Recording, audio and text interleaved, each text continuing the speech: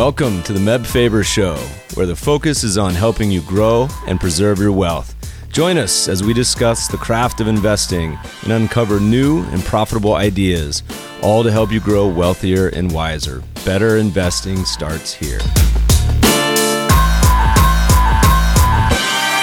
Meb Faber is the co-founder and chief investment officer at Cambria Investment Management.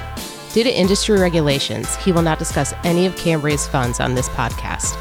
All opinions expressed by podcast participants are solely their own opinions and do not reflect the opinion of Cambria Investment Management or its affiliates. For more information, visit CambriaInvestments.com. Welcome, podcast friends. It's time for another Mebisode, which means you get to hear my sweet, lovely voice, hopefully at 2x speed. You guys might even be able to do 2.5 or 3x speed at this point with me. I talk so slow and a monotone.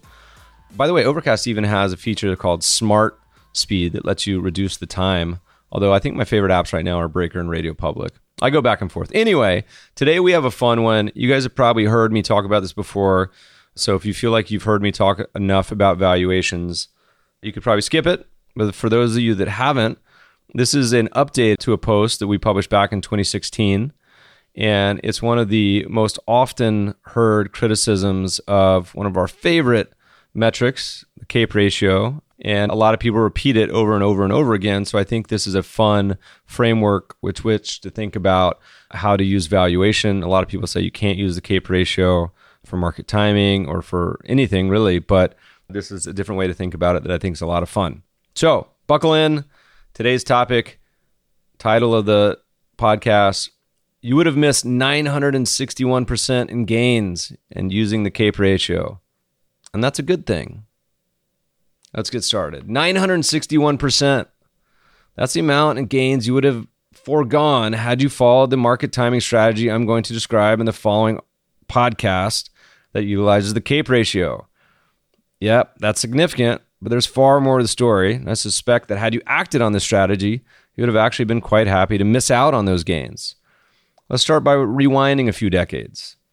The year was 1993. Over the prior decade, stocks had quintupled in value, returning about 17% per year. Man, that's awesome. You get to be pretty rich pretty quick at 17% per year. A thoughtful investor may have taken pause after this massive run. Indeed, some did, including a renowned investor, one of my favorites, Baupost Seth Klarman, one of the best hedge fund managers of all time.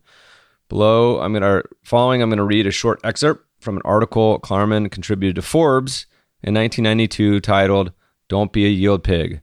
By the way, if you guys didn't see our Forbes profile, I can't really send it out because it mentions some of our funds. Check it out as the end of the year. You get to see some pretty embarrassing photos of me standing in a sea of ivy and talking on the podcast. Look it up. Anyway, Don't Be a Yield Pig is the name of his article, and this is Klarman's quote. Quote starts, some investors desperate for better yield have been reaching out not for a new Wall Street product, but for a very old one, common stocks. Finding the yield on cash unacceptably low, people have been investing conservatively for years are beginning to throw money into stocks. Despite the obvious high valuation of the market, its historically low dividend yield, and the serious economic downturn currently underway. How many times have we heard in recent months that stocks have always outperformed bonds in the long run? Funny, but we never hear that argument at market bottoms. In my view, it's only a matter of time before today's yield pigs are led to the slaughterhouse. The shares of good companies and bad companies alike are vulnerable to sharp declines. Moreover, many junk bonds that have rallied will tumble again, and a number of today's investment-grade issues will be downgraded to junk status if the economy doesn't begin to recover soon. What if you depend on a higher return on your money and can't live in the income from 4% interest rates? In that case, I would advise people to ignore conventional wisdom and consume some principal for a while, if necessary, rather than to reach for yield and incur the risk of major capital loss. Stick to short-term U.S. government securities, federally insured bank CDs, or money market funds that hold only U.S. government securities. Better to end the year with some 98% of your principal intact than to risk your capital roofing around for incremental yield that is simply not attainable. I would also counsel conservative income-oriented investors to get out of most stocks and bonds now, while the getting is good.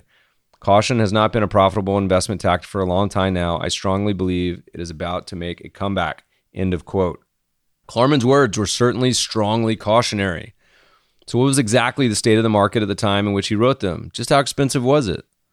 The long-term cyclically adjusted price-earnings ratio, the CAPE ratio, Shiller's, my favorite, had just crossed above 20 at the end of 1992. This placed it on the high side of historical valuations of around 16, though not by too much, and investors had seen similar valuations in the 60s, 20s, 1900s.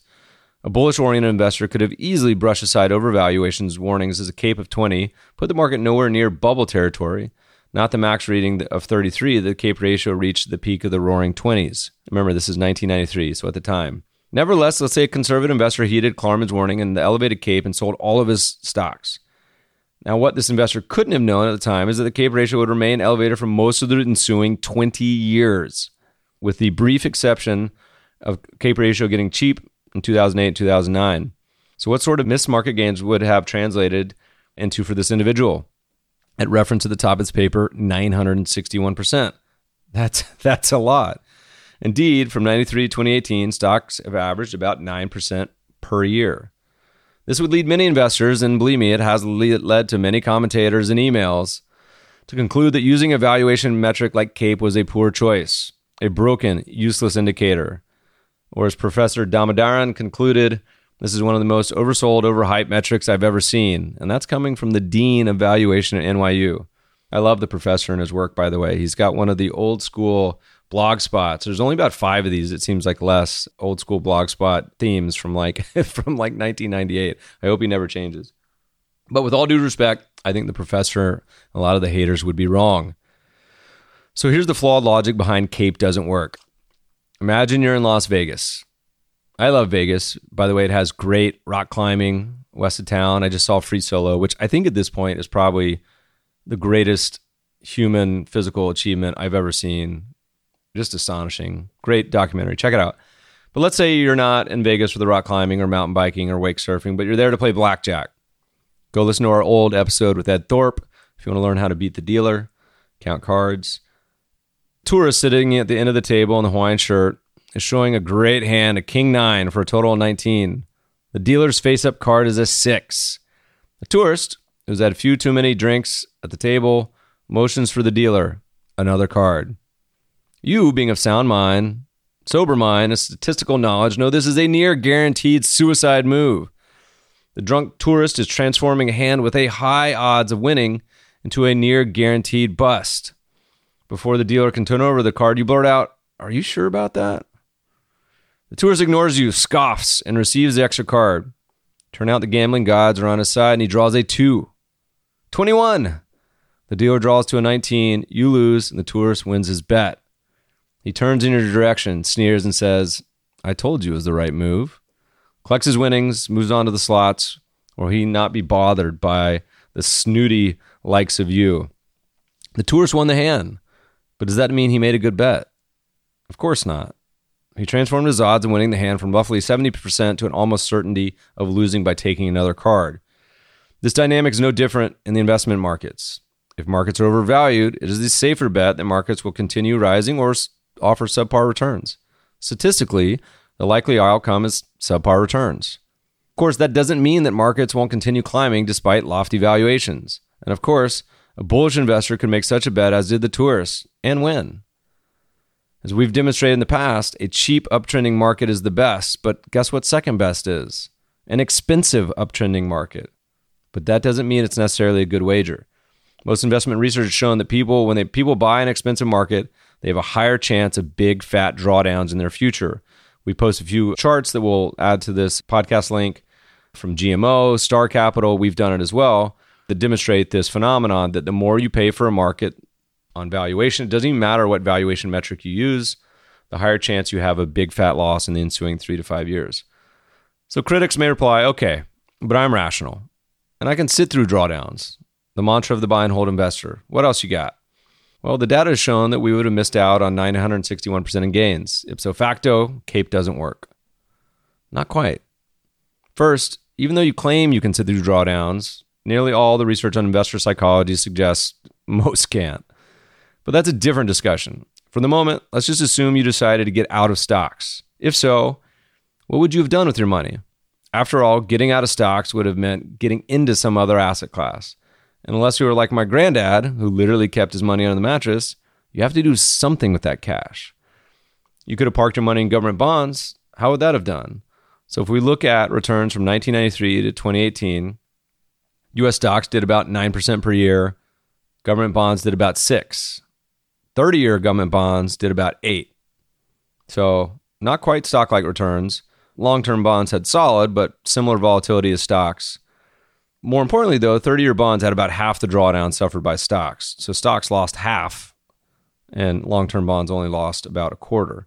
So it's a smoother ride. So it may have increased the odds that you stayed and invested and actually saw this return. All three of these choices had a similar Sharpe ratio of around 0.4. U.S. stocks had the highest, 0.47. 30-year bonds the lowest at 0.39, but pretty darn close, which is risk-adjusted returns.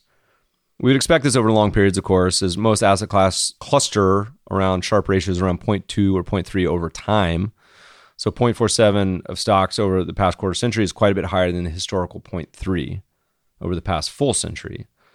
So 961% in S&P, but had you invested in 10-year bonds, you'd have still done 400%, and 30-year bonds, almost 700%. So pretty darn close, and a smoother ride, smoother Sharpe ratio. But again, stocks won. Let's look at a different idea. Can CAPE tell us when to switch asset classes? So if we needed the CAPE ratio to be a bit more agile for us, rather than just telling us when to move out of stocks and into bonds and be done with it, what if we needed to tell us when to be in stocks versus when to switch to bonds, possibly switch back? How would all this perform? I made an arbitrary rule, switching system. We're in stocks when the CAPE is less than 20, which is what it crossed in 93. Otherwise in bonds when it's above 20. So we evaluate the switching system with both 10 and 30-year bonds. How do the numbers shake out? Well, the basic switching system would have done a good job alerting you when to make the leap from stock to bonds. In both cases, risk-adjusted returns climbed. But what happens when we use 30-year bonds? All the metrics improve: returns, volatility, Sharpe drawdowns. So if you look at the switch system, it took the 10-year returns from 5.6 up to over 7, increased the drawdown a little bit. But for the 30-year, it took 7.5 up to 9.28. Technically higher than the stock's return of 9.1. And it had half the drawdown and a higher Sharpe ratio. And by the way, picking 20 is an arbitrary starting point. That wasn't any sort of thoughtful data mining. We just picked it because that's where it started in 93. So even at this point, it appears we have strong evidence that using CAPE is in fact an effective timing metric. But if you're not convinced, we can sway you with another tweak. The world, your friend, is my oyster. A moment ago, we made the point that selling stocks means starting a new position in some other asset class. Our earlier example, investing in U.S. bonds, is that other asset. But we don't live in a world consisting of just two assets, U.S. stocks and bonds.